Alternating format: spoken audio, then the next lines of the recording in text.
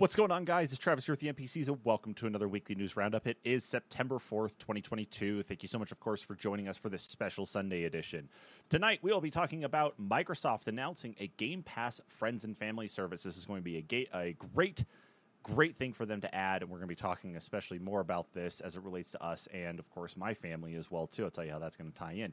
Of course, we've also got a leak and then a full confirmation from Ubisoft about the next entry into the Assassin's Creed universe, Assassin's Creed Mirage. We'll talk about that, of course, too. And we've also got Valve confirming that there will be a Steam Deck, too. But how long is it going to be until Kyle panics because he just got the Steam Deck, and how much more money he's going to have to put away for a second generation of the device? That and more on today's Weekly News Roundup. Hello, everybody, and welcome to another NPCs Weekly News Roundup for the week of November 20th, 2020. It is Friday. It is, where's my date? It's September 18th, 2020, here to our first story, and this is actually breaking news for all of us right now here, too. Figured this is kind of a big one to cover, of course, with who it is. Joined via Discord by Kyle because we're in the midst of a pandemic still, and, of course, everything is all kinds of crazy. So this thing is a chocker. I mean... Yeah, it's a beast. It's huge. Doing that we had the Resident Evil stuff, that they were successful with Castlevania. Welcome to another NPC's Weekly News Roundup. And it's the news time. I am joined, of course, by Kyle via Discord. Kyle, hello. What's up? Man.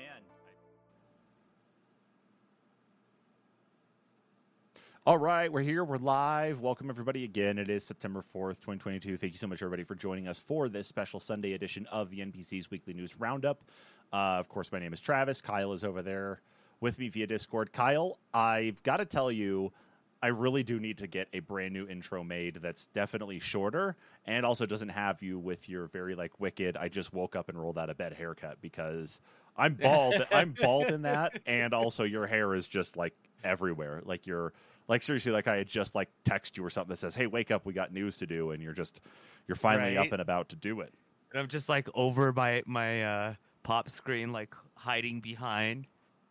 I don't have enough hair here to do it, so I can't make it work. I'm balding slowly because of what my life and my family have done to me. But as much as I love them to death, most of this receding hairline is from them. I was looking at some of those articles that were popping up, Dr. Disrespect got the Twitch ban, and I'm like, man, that was so long ago. Yeah, you look at some of that stuff, and it's 2020 is a lot of the dates on those things, and it's like, oh god, okay, I guess I need to go back and I need to really I need to make something that's a little bit better than just rehashing the intros and stuff. So I'll do some thinking on that one. Maybe I'll hit up Fiverr and see what somebody can do. But anyway, nobody's here to hear about our woes and suffering of a lack of creative energy towards updating some things here. You're here to listen to the news, and so we're going to hop into it with the first story of the day here. And I probably forgot to update this. Let me make this quick change here really quick. Yep, I forgot to add something here. Add that. Oh, move that there. See what happens when I make changes on things and I forget to go back to it. All right, there we go. Okay, back to normal. All right, so our first story up here on the list is that Microsoft has announced a Game Pass Friends and Family service. So a leak came out over this last weekend, and then it was officially announced by Microsoft that, yes, they are indeed making a Friends and Family version of Xbox Game Pass, which means that you will be able to add not only the family in your household to be able to use the same Game Pass account, but friends, if you so choose to share that with them for the low price of, at least as of this writing right now, €21.99 in Ireland and 49,900 COP in Colombia, which is currently where they are beta testing the subscription at this point in time. So based on the way that pricing normally goes for some of these things here, I mean, usually it's in euros or pound or anything like that. Usually the price kind of translates the same way into the same, not necessarily value per se, but the same numbers. So it's very possible we could be seeing this in the United States around about $23 to $24 a month. It's going to be set up in a way where you can have up to, I think it's 5 members in the same plan. So that's yourself and 4 others. And that means that you'll be able to, of course, share that with them. Now, as I haven't really shared this a lot, though, too, but I find this to be the most frustrating thing. And I'm grateful to see this coming up, but also kind of at the same time is that one of the problems I have is that being a Game Pass Ultimate subscriber and having my Xbox Series X set up means that I can install and download games through Game Pass, such as like Forza and Halo Infinite and a whole slew of other titles. The problem, though, is that even though I install those on my Xbox and my kids can sign into the Xbox and play games too, they can't play any of the games that I've downloaded from Game Pass unless I sign into the Xbox first.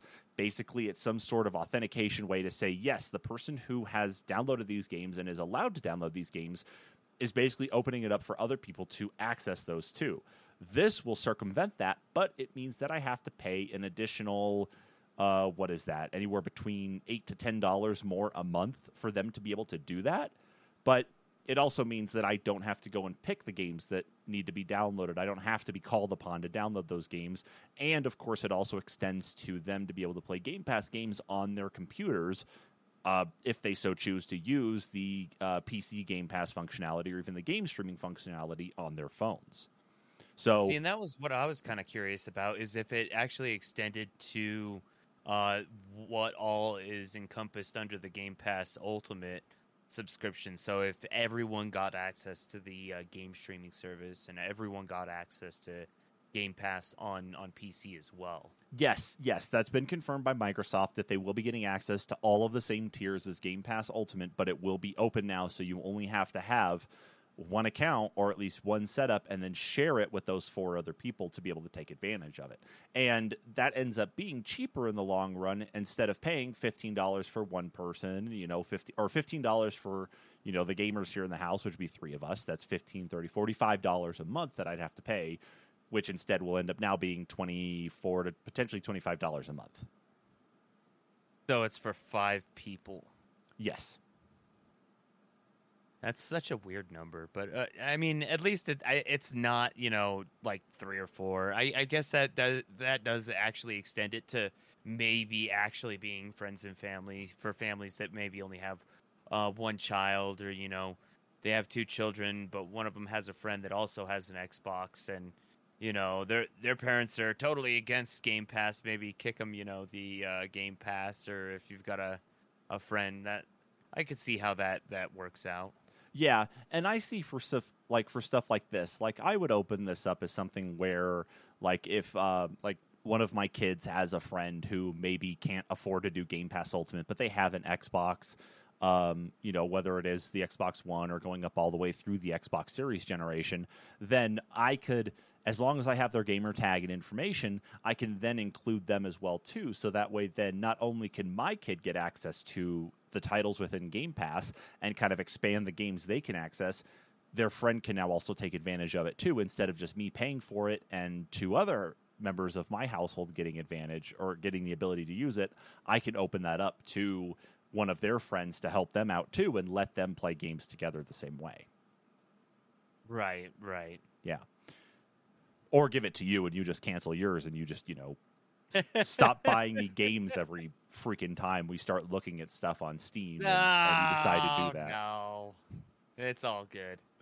No, I see a lot of benefit in this whole concept, especially, for users that might have 2 and 3 accounts for Xbox Live, especially people that play competitively on Overwatch, and, they might have a second or even third account because they're tiered out of what they play with other friends on. I've known a few people actually that have 2 and 3 accounts, specifically for like Overwatch, Rainbow Six, anything that would have been played competitively, basically. Yeah, and that's going to be something we're actually going to talk about. I'm thinking competitive stuff here. That's one of our other stories down the line that we'll talk about here too.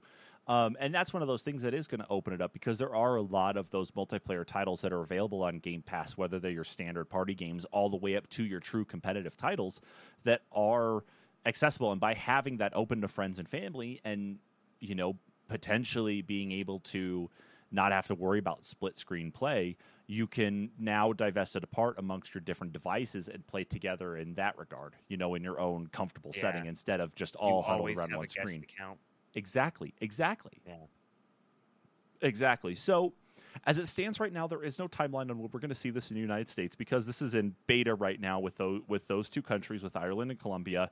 It's very possible that we may not see this until early next year, but with the holiday season coming up just around the corner, and I roll my eyes at that because I swear to God, it feels like we never get through everything else that goes on in the world, and it feels like Christmas is already just right there in your face. Crash into Christmas. Yeah, it's like a Jackie Chan movie where he keeps on like gets thrown through a window and then down like 12 or 13 stories through like bamboo supports or something like that. Whatever. That's what it feels like going into the Christmas season.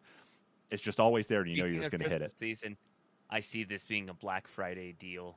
That's what I think too. Oh, pick up the new friends and family plan, and invite your friend over, and give them the gift of giving Adam to your Xbox. That's exactly what I'm thinking too. Is that you're going to see, especially because Microsoft is so far ahead in their production on consoles right now, that by having that bundled, it's going to be a very hot sell to go with consoles during the holiday season. Bundle in a game and bundle in that friends and family thing, then you might actually end up being better off. It's like, here's a game that you don't need Game Pass for, but now you can go ahead and get Game Pass friends and family cheaper for the short term and have that ability to play with other people relatively quick. So I see that definitely as being the case, is probably holiday season into early next year.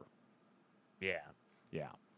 So while we wait, of course, on that news, we're going to move on into the next set of news, which ended up being a leak that fully confirmed, is that we've got a new Assassin's Creed game on the way. So this was leaked out. I believe this was just a couple days ago is when there was a leak. And then Ubisoft came forward and said, yes, this is indeed going to be the next Assassin's Creed entry, but we've got more details for you on September 10th. So a well-known Assassin's Creed leaker, this article comes to us from Video Games Chronicle. Assassin's Creed leaker Jonathan, that's with a 0 in there instead of an O. Game will feature one city, which is Baghdad, which will include 4 individual districts, each with its own boss. The title, which is reportedly taking a back-to-basics approach for the series, will return feature the return of throwing knives, hiding places on rooftops, and a dense amount of NPCs. So I think with this information here, is that I think at least what we can glean from this information is that we are taking a step back in the Assassin's Creed playbook, back to the days of Assassin's Creed 1 and 2, where they weren't as open and chaotic as like these games have become as of late, and that they're trying to return to their tried and true formula for what they've done in these games in the past. Because I haven't played an Assassin's Creed game in a long time. I think the last one I played was, let's see, it had to be maybe Assassin's Creed 3 or whatever the secondary part of Assassin's Creed 2 was. I can't remember, but I can say, at least based on reviews and other information that came out, is that it seems like it did go on for some time, though, to the point that it just got to be too chaotic of a game. And then, of course, I know there's the joke about, I think it was Assassin's Creed Unity, of course, with all the different glitches and face problems that some character textures in that had. But what do you think about that, though, Kyle? What do you think about a return to the basic formula of Assassin's Creed in a title like this, and especially going into the ancient city of Baghdad, during these time periods? Like, what do you think? So I've got a lot to say about it, actually. It makes me extremely happy. For me, the last Assassin's Creed that I actually fully completed would have been Black Flag. And prior to that, I did 3 100% as well. I think I got to the very end of 2, and I ended up losing my copy. So never actually ended up completing 2, but they were all fantastic games, and I played a lot of like Brotherhood, and I didn't actually do the campaign on that one all that much. It felt like it was a lot of like wandering around. But as far as it goes, like I played a little bit of Odyssey, and it really got away from everything.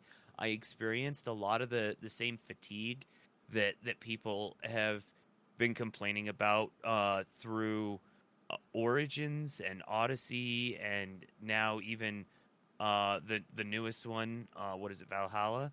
Mm-hmm. That there's not enough in the world. It's a massive, massive world, and it's not densely populated enough.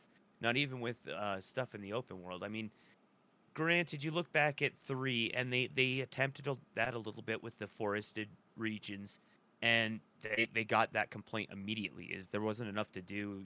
There wasn't enough to hunt. There really wasn't much to do out there, and I think a return to like ancient, well, maybe not ancient Baghdad, but a more prehistory Baghdad, or earlier history Baghdad, where it's a very densely populated city. At that time, it would have been one of the most populated meccas in that entire region. So four districts is not out of the question, and I feel like we're going to be able to see more population, get more of a feel of being able to disappear into the crowd again as the assassin. Some of those like quick stealth kills that you can just slip away, and maybe some of those just more chaotic events that you can create in the street where people are just running away and guards are trying to swarm to you, and then you have to slip away by climbing up a building and run around the rooftops to jump into a bale of hay 10 blocks away.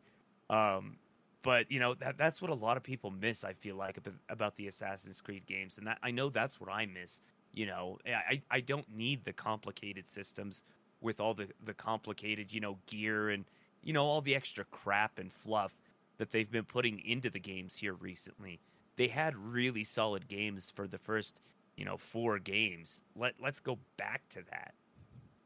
Yeah, it seems like by going back to the basics, they might be able to regain some of that player base that had kind of trailed off because of those exact issues that you brought up.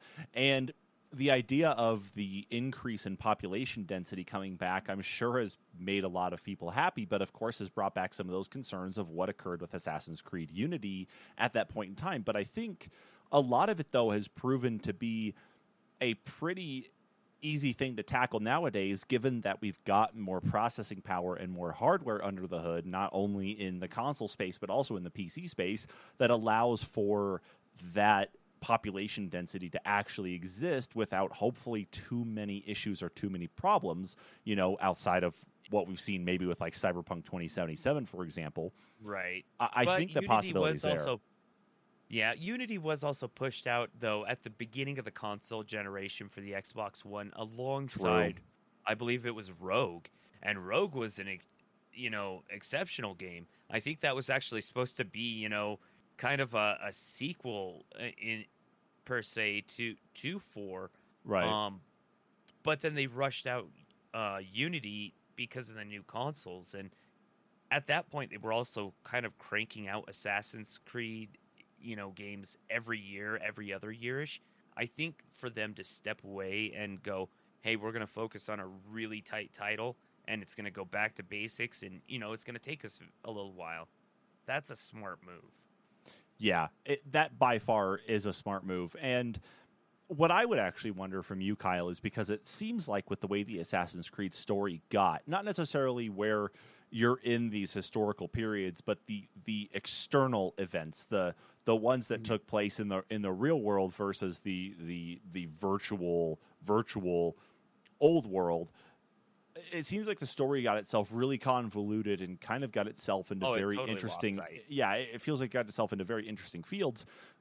Do you think it's possible that they could nix some of that part of it to focus more on the core gameplay part of it, instead of trying to do this bridging between, like, let you just play a game that's called Assassin's Creed and just play in the time period, instead of doing this jumping back and forth using the memories of a assassin from that point in time through like a vessel that would be whoever this player character is in the real world, just give you the Assassin's Creed experience in that time period, just let you live out that time there? Or do you think they're still going to be doing both sides of it? I feel like I had heard that they tried to move away from it in the more recent one, but I don't know, because I haven't played Valhalla. I know I don't feel like there was much of it in the Assassin's Creed Origins. Except, there would be times like if you wandered too far away, or the rips in the world that you could go visit Right. missions other people created. That was definitely a little jank, and spoke back to the old format of, you're inside of a game or you're inside of a simulation. Maybe they could move away from it. Maybe that would take a total restructure of the actual franchise, I guess. But maybe this is what it is, or that's what this is. Maybe they're just gonna restructure the franchise, and now you are living the Assassin's Creed, and you're just gonna play out, that person's particular story. You don't have to be part of the game anymore because or not necessarily part of the game. You don't have to be playing a character that's part of a game. Now you can just be part of the game. Yeah, that's kind of what I hope might end up being the case, because as good as the story got, it still did get really convoluted and branched off so much that it felt like, at least based on what I've read and what I've seen in reviews, is that it just felt like it got too chaotic, that the amount of lore that went into what actually built up the story would just take too long to absorb, especially if you're fresh-faced to the series and didn't have the ability to grab original copies of the other games to really get yourself built up and brought up to speed, because there's so many Assassin's Creed games anyway since the first one came out that's going to take you a while to get up to that point. But and if they wanted to do something a little gimmicky and just get away with making it just the Assassin's Creed game and not having to be a person that's, living the experience of the game, maybe they could just throw in an Abstergo logo at the beginning of the game, and it's like, oh, I get it. Now I'm the person that's in the game that's playing the game. So I just remove that person, and I'm the person now. Just wait to see what it ties into their whole crypto thing and their blockchain thing. Just wait to see what happens there too. Oh man, now you ruined it. I'm sorry. I just had to make a reminder on that one. But anyway, details on this game are going to be coming out on September 10th. It's going to be a part of a showcase that Ubisoft's doing, talking about not only this, but plenty of other titles in their world and under their control. So be on the lookout for more information there on September 10th. And of course, when they reveal that information, we'll be circling back around with the Weekly News Roundup then to talk more about it. In the meantime, we're going to move on to some rather disappointing disappointing news. I made a lot of noise about this because I was frustrated. Well, it is some noise, I'll tell you that. Yeah, and that is Halo Infinite. So Halo Infinite Season 3 was scheduled to be coming out in November of this year. So we were only several months away from that being finished up. And both Kyle and I have effectively finished the Battle Pass for Season 2. Several months ago, Kyle just... getting close. I still haven't. Yeah, You're close. I'm like one level away, but I also haven't been using boosts. There's no need. That's true. For such a long season. That's true. That's about to change. Well, now it's going to get longer. It's going to get longer, yes. So, in an update on the 1st of September, so today's the 4th, so that would have been Thursday, 343 announced that they are going to be pushing out Season 2 to conclude in March of next year instead of November, meaning that Season 2 is going to be getting an additional 5 months. 5 months until Season 3 officially drops. However, it doesn't mean that we are without content, and this is where we end up getting into more of the frustrating situation. First and foremost is that somewhere between November 8th and March 7th, we are going to be getting what's known as, or at least starting November 8th, we're going to be getting what's known as the Winter Update. That's going to be delivering, and they've put this as their core focus, the Forge Beta. Not a Forge full release, but a beta release.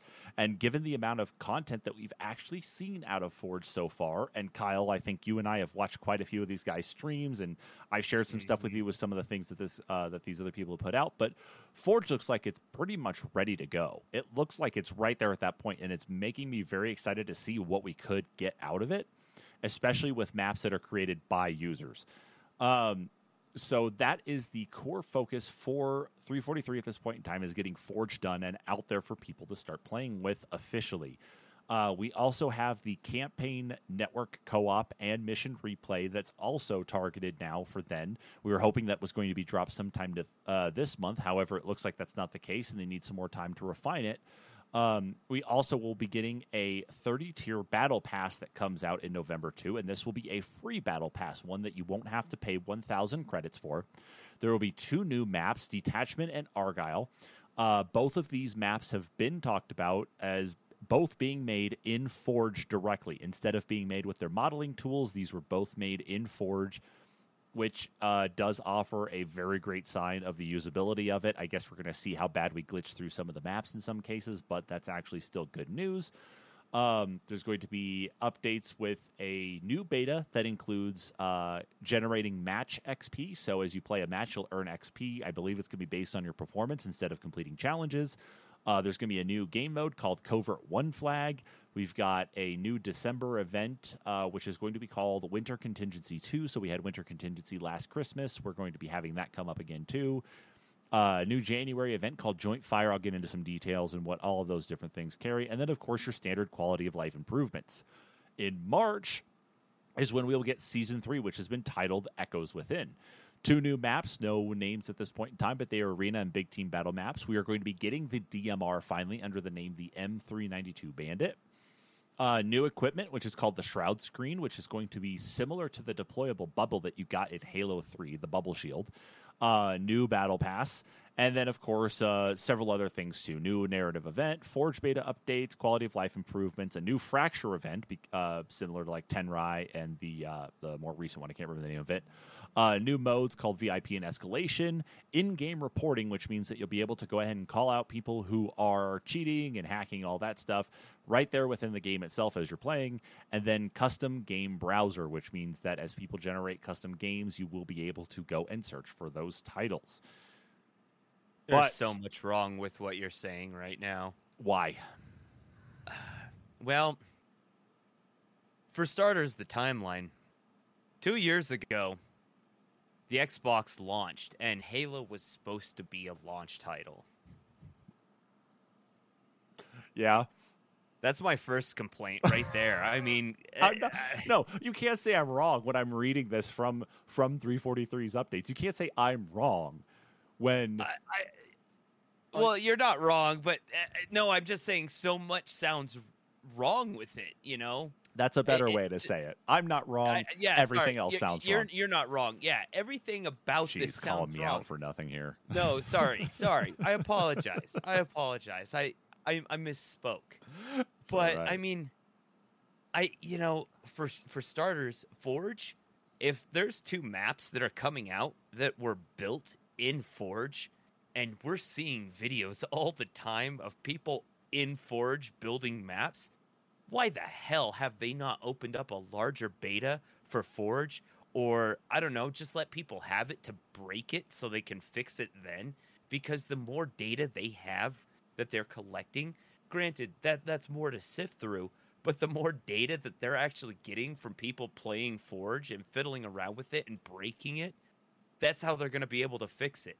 And I think that's one of the biggest things right there. I mean... just like, oh man, and some of the things that you were saying are coming out. It's like, well, it's like that. These were in other Halo multiplayers. Why didn't they just throw it in at the beginning? That's so dumb that we had to wait. Well, so a lot of that key stuff these are things that are talked about. Okay, so your frustration is the exact same that I'm feeling too. Is that yes, Infinite was supposed to be a launch title for the Xbox. It's on the back of the Series X box. Mm-hmm. Like it's actually on the back of it. So when I got my Series X on launch back in October, November of 2020, it was right then and there. And yes, it got delayed and got pushed out. Okay. Yes, I'm fully there with you and I understand. Okay. It came out and we were missing a whole ton of other features that we were used to, in these things. However, a lot of this stuff has changed to a live service type scenario where it's a lot of different things that they have to adapt to versus the way that things were developed compared to, say, like Master Chief Collection, where Master Chief Collection is built on existing tool sets based on Halo 1, 2, 3, Reach, 4, and ODST that they can easily adapt to because Bungie handed all that stuff over to them outside of 4, of course, which they built themselves. And so it's easy for them to continue to deliver new content in that because the tool sets and the design stuff already exist there and it's easy to create it. This stuff They is just all must built not from the play ground other up. multiplayer games then. That's fair. No, 'Cause- that's also fair. And so yeah, you would figure that 'cause they the would have learned. seasons are ridiculous. I agree. Like, and they like. I'm not trying to defend them in any of this. I'm still a fan of Halo, and I'm still going to be. Oh yeah. But even if I'm a fan of Halo, I'm still going to call out their stuff though too. Is that the biggest argument that comes out right now is that it is a new tool set that they're working with, and they're still coming across things as they continue to build into this. And that's where it's like I sympathize with the developers here. Is that it's like they want to deliver on stuff, but obviously trying to adapt to the live service model that all of these other titles have come out with is just not working because of the number of delays that we've had. Those core components are gone or did not launch, and we're still waiting on. Like, the one thing that came out of this, though, too, that I haven't even mentioned yet, but I'm going to mention now, is that local co-op is now no longer being actively developed for Halo Infinite. That means that you cannot play local split screen with anybody on the same console in Halo Infinite at this point in time, or at least there's no longer work on it. However, there are people who still know how to glitch the UI to be able to play local co-op with other people. So the functionality is still there, but there must be something else that they're discovering that just isn't working out right. So that's why they're actively putting the kibosh on it and moving the resources over to work on other things here.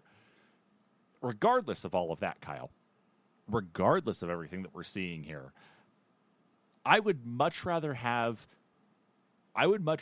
delays on a game to make sure that they deliver on what they can with it than empty promises. And This is true. I'm unfortunately kind of in this weird mix where I'm 50-50 on everything right now. Is that I feel like as a Halo fan and I would say a rather dedicated Halo player, that I'm disappointed that there have been so many delays. I'm disappointed that there has been so much time dedicated to just waiting on things or replaying or rehashing the same things. And so I'm disappointed in that regard. See, On the other part of it, I'm also optimistic about the idea of what is to come, and the fact that this Forge beta or Forge Alpha, I guess if you want to call it, has been out there and we've seen what people can create, means that some of these custom games that are going to come out and these custom maps are going to be awesome, are going to be the things that we would really have hoped 343 could have put emphasis on and given us a massive library of maps to play with from launch.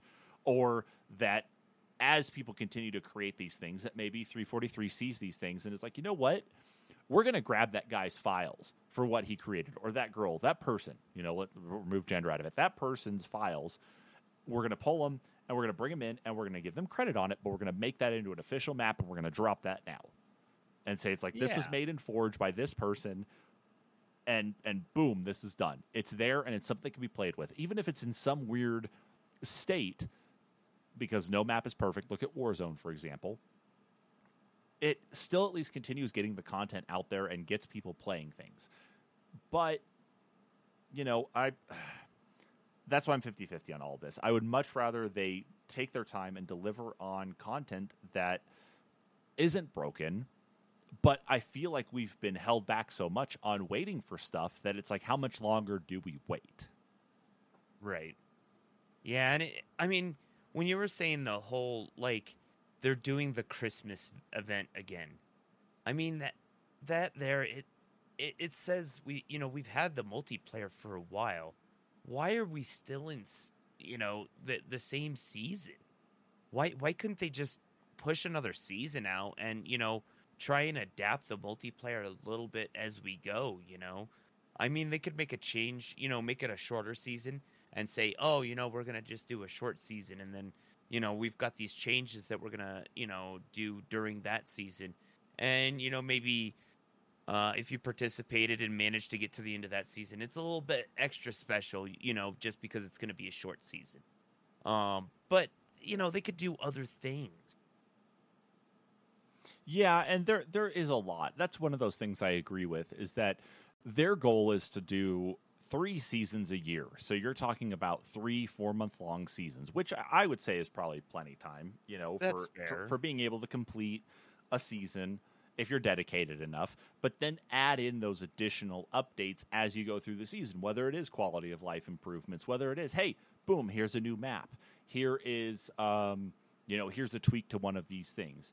We're going to beta match XP as we hit the halfway point of the season here, Why not go ahead and do some of that? So that's one of those things I agree with. But I don't know if by doing small updates like that would be enough to keep things going. And I think a lot of it, though, too, especially, and it's not to necessarily sound like I'm being selfish in any of this, but I think part of it is I think part of it comes down to the ideas that these live service games have put into everybody's minds, that it's like when you get an update, you're getting all of this stuff at one time. You're getting all of this content at one time. Here is everything you're getting, and it's going to last for this long until we come out with the next thing. So everybody's expectations of what they're expecting to see are so high that for a company that's not done anything like that before, at least with like a brand new game, there is some understanding with it, but it's like maybe going the season route and the live service route was not the best idea. See, and I think that was my last problem I had with it. If it's a new tool set, why are they jumping into something that they've never tried before with a live service game? That doesn't make any sense at all. That's like, they're taking something they're completely unfamiliar with, and they're going to go, oh, we're going to try and do the most extreme thing you can with it automatically out the gate. Yeah, exactly. That's one of those key things that, like, I feel like I understand why they did it, and it's just because of the way the industry is going. But by alienating your core player base, by introducing something that you've never done before and constantly having to push back the timetable, to having to constantly push back the release schedule because of these other things that keep coming up. And obviously we don't have all the information as to why these things keep getting pushed out. They provide some very high level details on things, but don't actually get into the nitty gritty with it. And they probably normally won't, just because of being a part of a publicly traded company. We never are going to truly see exactly why things keep getting pushed out the way they are. Otherwise, maybe they have found something detrimental to the environment that if they push it out too fast, it's going to break everything. I don't really see that being the case, but it could very well be at least a part of it. And without some of that clarity as to what's going on, it's just going to continue to be chaos after chaos after chaos of just delayed content, and it's not going to make people want to play. Like, I really want to play the campaign with you, Kyle. I want to be able to play that with you because I enjoyed the campaign. It was a lot of jumping around to different places, but the story is awesome. The fallout of what's potentially to come with Halo Infinite's storyline and whatever could come after, there's a lot to say about it that I really want to be able to go and do in co-op with you, but we can't yet still. Right. However, we can go hop in and go finish Halo 2. We can go finish the Halo 2 Anniversary Edition and get that one done relatively quick. Same for Halo 3. We can go do the same for Halo 4, Halo 5. If that comes out on PC, we could do that too. We can't do it for this right now, though. And that's where it's like, how much more holding back is there going to be from 343? I think there's, like we're not necessarily owed anything, but I would just like to know more details as to what actually is contributing to these delays more than just high-level stuff. Like, what is it that's happening?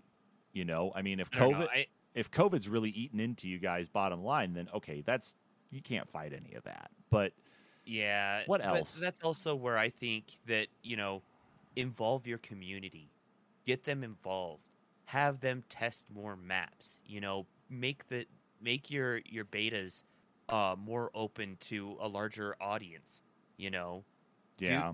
There's certain things that they could do. They could open up Forge mode and let people, like I said, break it. Give it to the fans. There's a lot of fans out there that would provide really, really good feedback that have worked, tons and tons with Forge from previous Halos that they could probably give 343 pointers at this point, Yeah, and there's a lot of those things. Like, if you look at some of these other games, like a good example I would say is like CSGO, is there's like community creators out there who have made maps that have ended up becoming like part of like the casual rotations in that, where you don't have to go find a server with a custom map. It's just right there in their official maps, just because of the work they did. Yeah, I think even Anubis was a map in CSGO that was created by a fan. there are options. There are things out there that I don't think 343 is embracing, but maybe it's just tough for them to be able to do so. I would really like some more details as to what's going on and kind of like what's happening under the hood that's like preventing some of this stuff from coming out. I can wait longer, as a fan, I can wait longer. I love Halo. I love playing the multiplayer. I wish there was more, but at this point in time, it's like, I'm willing to wait still, but it's like, man, provide some extra details though. Yeah. I'd like to really go back to your game, but if there's no content to go back to, then I have no reason. At least not yet. Yeah, at least not yet. At least not yet. But I think we've been on the Halo train here long enough, so let's carry on here, Kyle, to some other Xbox news right now. And that is, so Phil Spencer has come out and said that Microsoft will put games from Activision Blizzard onto Game Pass. Right now, the Activision Blizzard Microsoft merger is, of course, under all kinds of different scrutiny. I think the only place that's approved it so far has been Saudi Arabia. But, of course, it's under a lot of additional review from the EU, from the UK, and from the US FTC regarding just what this merger is going to do to the industry at large. And are we going to see anti-competitive practices? Are we building a monopoly here, which Microsoft has been in trouble with before? But, there has... Maybe they really want everyone that has Game Pass to play World of Warcraft. There's also that, too. There's very likely that case. In the little splash panel thing, I mean, granted, it had Candy Crush in it, but they did have World of Warcraft in there. So I wonder, if they're putting World of Warcraft in there, do I get, like, a free character? Then I might actually try it. Maybe. Yeah. Maybe. I don't know exactly what they're going to try there with that, but who knows? So what they've come out and said is that, so Phil Spencer said, we intend to make Activision Blizzard's much-loved library of games, including Overwatch, Diablo, and Call of Duty, available on Game Pass and to grow those gaming communities. One of those things, though, that actually helped with that is that, so besides those things coming to Game Pass, a lot of the concern has been about the games, especially Call of Duty, and the exclusivity stuff that goes on between Call of Duty and PlayStation is going to continue on in some type of capacity. Well, while we don't know exactly if the exclusivity stuff is going to occur, what we do know is that Phil Spencer actually did have a call with, I believe, PlayStation, I believe with the CEO of PlayStation. I cannot remember the guy's name for some reason now, but he actually had a call with them to confirm and promise that PlayStation will still continue to receive Call of Duty day one, will still receive it past the contracted date. Like, I guess there's some sort of other time period there. So that means there will still most likely be exclusives that are there for PlayStation for that continued contractual period, but that there will still be releases at least going past the contractual date anyway, which means that we're not going to see Call of Duty disappear from PlayStation anytime soon, which is a good sign, of course, for trying to fight that anti-competitive practice. Now, I don't know if that's going to mean anything for those exclusives that PlayStation players are used to with the Call of Duty games, but it might after that contractual period. But it means at least, though, that Call of Duty will still be on PlayStation consoles going forward. It doesn't mean it's going away, which is still a good sign, at least for the video game environment as a whole. It just means that if you're an Xbox, you get to play it free. Yeah, and it's one of those things that, like Microsoft here, like this article from Polygon that we're using as reference here, is that they made a mention of this, is that to help support the claim, Microsoft mentions its purchase of developer Mojang back in 2014 and the fact that Minecraft remains available on numerous platforms and devices, which is right. For 8 years since that purchase, Minecraft has been available and is continuously being updated on everything that it's been released on so far. Granted, there have been titles that have been retired, like the Xbox 360 version is gone. The Xbox One version is mostly out the door. But all of the other releases, including Java, have still been getting updated, have still been getting fresh content, have still been getting releases. There's been a lot of changes on the Bedrock side compared to like the Java side, because Bedrock, of course, is more the foundational cross-platform version. But even so, it's still something that's being supported after all these years, 8 years, that it's out there and still carrying on. I think the only major change to the overall back end of it is that they've now incorporated Mojang accounts into Microsoft accounts, so that way you sign in with one and you can access your Java instance or your Bedrock instance just from the one Minecraft launcher instead of relying on the old Mojang launcher that we're all used to with Java Edition. So with that part said, that is definitely a true thing, and Minecraft is one of the biggest games out there still. It's massive still. So to at least use that as a good point of pushback to say it's like, we're not shying away from anybody else. It's like, this is a way we're going to support that. So I still see Microsoft holding up their end of the deal and making sure that not only is it that just Call of Duty is still available to PlayStation, but every other title that they can put out is going to be out there. Yeah, I mean, I don't know.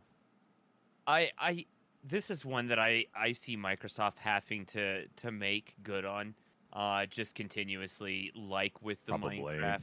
Minecraft. There's no way that it's going to be avoidable, especially if you look at it from the whole antitrust side, and being under investigation. It's the only way that they're going to get outside of it is still providing for the other consoles. Now, to the financial gain side, I don't know how that works, but I don't know. It seems like they would still have to charge Microsoft users in some form or another. Otherwise, it would be like maybe unfair treatment. But maybe it's just the fact that if you don't have Game Pass, you do have to buy it. Yeah, I mean, that's just like it is with everything else anyway. It's like like we were just talking about Halo Infinite, is that for you and I, we have Halo Infinite through Game Pass. Mm-hmm. And it's still available for us to go purchase if we want to out on the regular market. That's not a problem if we want to go pay $60 for it. We have it through Game Pass. That is still going to be the option going forward. It's going to still have to use a Microsoft account to access the multiplayer. True. But if I don't want to pay for it on my PC, I can do it that way. Well, it's just like the same thing, like with EA, for example. So let's just we can use this as a good example with this one, is that we have Titanfall 2 on Steam now. However, when we go to launch Titanfall 2 on Steam, it launches Origin or EA, the new EA desktop app. It's one of the two. It launches that and still uses that as a gateway to be able to access and play the game. And so like when I go to send you an invite into a party, it launches the Origin overlay for me to actually go and select your name and be able to bring you in, like to send you that invite. Right. It doesn't use Steam to do so, but Steam was the vessel to be able to get the game. And EA's Origin, EA Play app are the gateway into the overall environment to actually play it. So that's where it's a total mess with their launchers, though. So I don't even want to get into that. 100% is that's the case. Then that's been the case for some time anyway. It reminds me back of like the days of like the original Steam. But even with that part said though, is that you might be required to do these sign-in things. You might be required to do these little things to make it work. But with the way that it's kind of become ubiquitous in the sense of how you sign into apps, how you actually link those apps together, I don't see that necessarily being an issue for players to be able to get things moving in that fashion so as to, get in and play the games that they want to play with other people. I don't see that being a true holdup, but who knows what that could mean for the future. But we're talking potentially about 6 to 7 years down the line to see the potential impacts of this, not what's going to happen in the next year. Yeah, I think it's funny that they mention Overwatch at that point because Overwatch 2 is going to be free to play anyway. I think they probably just mean the Overwatch line itself, not necessarily just saying Overwatch 1, but talking like Overwatch, the Overwatch family, and the same for the Diablo. Yeah, it almost makes it sound like, oh, well, you put up splash screens like that with, World of Warcraft and Overwatch. It's like, well, Overwatch 2 is going to be free. Am I going to get a discounted battle pass if I'm Xbox Game Pass? Am I going to get to play one free character on World of Warcraft? Are they just going to give me a free account?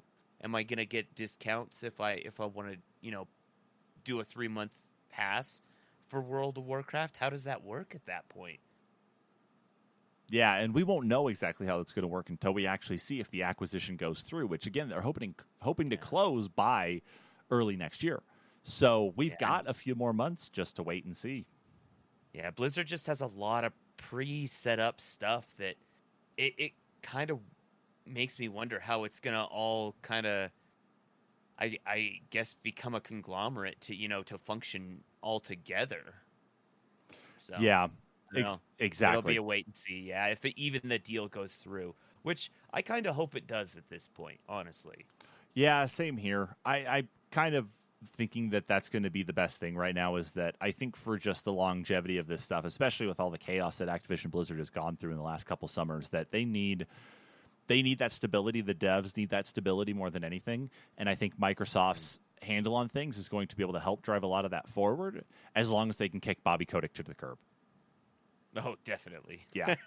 But let's move on here. And Kyle, I'm going to need you to go grab your Steam Deck for this one here because we got to talk about the Steam Deck right now. So go ahead and grab your Steam. You mean this guy right here? Yeah, now do me a favor. No. I want you to do this for me. Take it out of its case, and then I want you to throw it as hard as you can against the wall. Oh, God, no. The only reason is because Valve has said there will be a Steam Deck 2 in the future. And as you toss it onto your bed. Now it's shattered into 1,000 pieces. You're going to go and you're going to see everything just somehow exploded. No, I really hope not. Anyway, so yes, Valve published a booklet on the to be able to bring up on the Steam Deck that talks about what the future is for or like what went into the design of the Steam Deck and what the future is going to be like for the Steam Deck as well too, because they're talking about the Steam Deck being a multi-generational product line, which means, as it gets in everybody's head, that we're going to see more of the Steam Deck going forward. Not just hardware revisions as they go into the existing Steam Deck as it is now, but Steam Deck 2, 3, and how many ever there are going to be, because as of right now, this, outside of the Vive and the Index, has been one of their more successful products that they've made. RIP Steam machines, but... Yeah, Jesus, has this article escalated quickly. I tell you what, the book has gone from, oh, we're going to do some upgrades, and, we really would like to continue this line, and to, we're doing a Steam Deck too, for God's sakes. We're doing it. Yeah, and so that's one of the things, is that it's like they want to work towards making a second Steam Deck, which in anything that's been a success, especially when it comes into hardware, obviously you want to make a new iteration of it. You want to make something that is going to be like continuing on what you've built as a foundation with that first generation product. And so that's something that we would expect to see going forward, whether it is a better screen, whether it is a new system on a chip that ends up being powerful, which longer battery life. Maybe they'll find a way to make it actually like thinner and lighter than it is right now, even though with how chunky it is, it actually is a very comfortable thing to hold on to. But the idea, though, of the other things they can incorporate into it, and a couple of things that have come up in discussions is talking about things like being able to stream from the Steam Deck. And then, of course, one of the things that you and I have talked about, Kyle, has been VR right off of the Steam Deck, because the capability would be there, and to be able to have Steam VR on a machine like that, as long as you could plug the thing in for power, it seems like it's not necessarily the most far-fetched thing out there. It doesn't seem like it's the most out there thing that could be taken care of, to at least take that with you on the go. Yeah, and like I said, I think it's the whole Steam Deck 2 is a lot of news outlets just escalating that one pamphlet, that one article that they put out, that Valve put out, and escalating it to the point of just saying, yeah, no, Steam's going to do a Steam Deck 2, to, Steam saying, yeah, we're probably going to do a Steam Deck 2, but it'll be down the line. I mean, there are improvements to be made. There's a lot of good to be had with the system as is right now, however. And I don't know, I just... The one thing that scares me, though, is I've heard a lot of rumor that if they do something or a console revision real closer to more immediate, it would be more of a streaming machine. And I don't think the internet's quite ready for that. I mean, we've seen Stadia and we've seen xCloud, and Stadia works okay most of the time, and xCloud works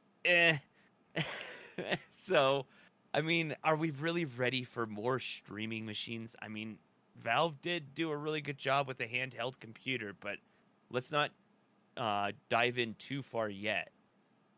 No, and like that's one of those things that we had talked about, like I think yesterday or the other day, was about the Steam Deck and streaming, and that there is a streaming capability built into Steam that would actually have you do your broadcasting through Steam.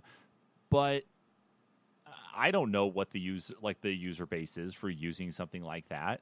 I think I see most streams in Steam usually for like developers to showcase their game that came out like brand new or something. Right. You know, I usually see that. I don't usually see anything else that stands out as being that stands out as being like this true crazy like use case for using Steam's streaming function versus using something like Twitch or YouTube or Facebook or any of the other platforms that are out there. They do have the function right now. I mean, I'm fairly certain if I wanted to stream from my computer on the same network to my deck, I could do that. But I mean, to stream just from the internet, a full, game, it doesn't quite have the battery life for that. And I feel like what we were talking about, I know this is kind of jumping the gun a little bit, but with the VR, if they could improve the battery on the console right now and give it more functionality with, being the base station of, the game's running there and then all the experience has to be on the headset, but the processing is done on the system.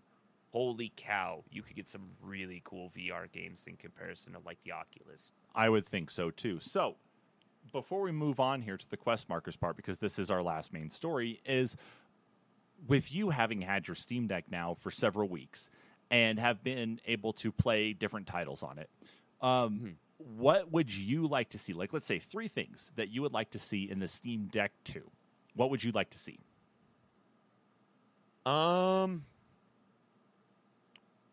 would say I would say changes to the UI, but I know some of that's coming already, so I don't want to dive into that. But I definitely better battery life. I would like to see the Halaron switches for the analog sticks rather than the potentiometers. There's a company that actually makes them or makes replacements that are compatible with the Steam Deck, and they would just never wear out because they're magnetic instead of potentiometer. So there's improvement to be made there, and they're cheap. Not as cheap as a potentiometer, but they're still pretty cheap. I would like to see better user or more friendly user upgradability. Let us upgrade RAM or the M.2 or put an additional M.2 in it. I know that's a lot of processing and maybe a lot of heat to dissipate, but I think that would be really cool to be able to swap that out in addition to the SSD or the SD card. Yeah, I don't know. Other than that, they'll definitely, I assume, upgrade the processor. That's gonna happen regardless, with a next generation console. So you can't really say, let's get better graphics. Let's get more processing out of it, because that's gonna happen anyway. Yeah. But I think the major takeaway from it would be better battery life and maybe to swap out the switches on the analog sticks. I like all of that. So I'm going to add 2 things.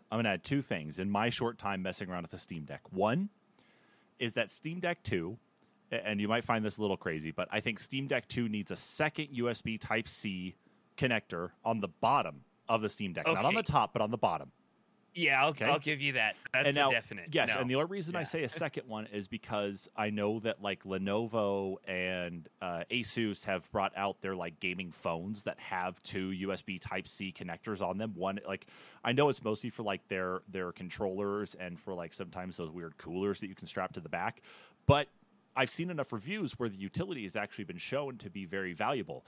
I see that as being valuable in the sense of the Steam Deck, especially for docking something where you can actually have the USB Type-C connector built into a dock instead of relying on that cable to plug into the top, or with charging or something like that, though, too, that, you can hold it in your hands and have the charging cable, below instead of up at the top and then around, unless you have a right angle USB Type-C connector there at the top. Okay? Right. That's the first thing. The second thing is that any parts that they come out with for the Steam Deck 2, more specifically the actual main board with the system on a chip with it, with the Ryzen processor, whatever upgraded Ryzen processor they go to, and the RAM in that, can be put into the original generation Steam Deck. Because otherwise, with all of this focus on user repairability and the amount of changes that could be made to the Steam Deck anyway, given, like you said, different switches, you can pull everything out of there and put everything back in, and, of course, the slew of stuff available on iFixit, it seems like it's more important than ever to really stand by your original purchasers of the Steam Deck and provide them a path to upgradability without making them buy a whole new device. Let them buy the main board and slot it in. Even if the main board is a little different in size, like maybe if it's smaller and needs something different, like make a spacer set or something so that way it clips into the right spot and then it can mount into those existing points that are already in the Steam Deck. That way, really cool. That way you, Kyle, as a Steam Deck owner, don't have to go spend another $600 to get the second generation. You could literally just slap in the main board, maybe send yours back for a credit for recycling or something like that, and play the newer games or play games again with those updated specs. Maybe you get that extra battery life by them using a processor that is more powerful, but sips at battery compared to what this one's doing now, or that it reads your M2 faster, or doesn't require as much cooling as what you have in there, meaning that your existing fan set, just everything runs quieter, or at least even a little bit quieter. You gain a benefit by doing that swap, and the world gains a benefit by less waste out there. Agreed. So those are my two things. Those are my two things to add on to your three. Cool? I'm totally down for those. Yeah, no. I just add those on and keep that permanent. Yes. Good. Well, we're going to wrap this up then, of course, is just like I said, that was it for the main stories for this week, and we're going to move on to quest markers with Kyle. Kyle, it is time for you to take it away and tell us about these other stories from this week. So, for our first quest marker of the week, Sony is seeming to launch a new lighter PS5. Of course, the launch occurred first again in Australia, but the launch is actually the new model listed as a CFI-1202A and B, depending on disc or discless version. Is a whopping, I think it was 13 grams lighter. Woohoo. If I'm not mistaken. 13 grams. Probably changed something with the cooling. Yeah, there's a lot of speculation that they could have shaved off, or 13% lighter, excuse me. So, a lot different. Could be a lot different than 13 grams. Yes. But, yeah, 13% lighter. There's speculation that they could have shaved off nanometers on the processor. Chances are what they did is they probably reduced cost in the parts and made them lighter, as well as removed some of the copper from the actual heat sink. People have found anyway that the aluminum conducts better and dissipates faster than the copper, so it's a smarter plan, while the copper does conduct longer. Yeah, so probably within the heat sink, but no word of it as of yet. No one's done a teardown, so hopefully we'll see teardown information on those soon. Continuing on, CD Projekt Red to reveal what's next for Cyberpunk 2077 on an upcoming live stream. This live stream is to occur September 6th, and of course we're going to see what's coming for Night City and potentially new DLC, as well as they're supposed to talk more about the Witcher that's release that will occur for the Series S and X, as well as the PS5 later this year. New DLC, I believe, is supposed to launch next year in March for Cyberpunk, but they'll discuss pretty much everything. Probably have a new what is it, roadmap for it. Yeah, a new roadmap. Delayed till 2029. Gotta love those roadmaps. God, yeah. And in our last quest marker for the evening, James Bond 007, or Project 007, potentially accidentally may have gotten a release date. So in a earnings report, I believe it was, from IO Interactive, they did show some weird, what was it? Basically some markers that could have signified that 007 or Project 007 may be releasing in 2025. So we might actually get to see it. Unfortunately, it's been, how many years since the 007 game came out? Oh, a long while. I can't even remember how long. Yeah. Big 360 at least. Last good one was on the GameCube, I want to say. Yes, Nightfire. Yeah, Nightfire. But hopefully this would be a precursor to the actual 007 release that was supposed to be a remaster of, the 64 one. Yeah, it would be nice to see that. And of course, what is nice is that we have reached the end of the NPCs weekly news roundup. Of course, thank you so much, everybody, for tuning in. Be sure to follow us on our podcast as well, anchor.fm/the-NPCs-podcast. This will be available on the podcast itself shortly after we are done here. And of course, be sure to follow us on our social media here on YouTube as well and everywhere else. With that, thank you so much, everybody. We'll catch you all next time. Bye-bye.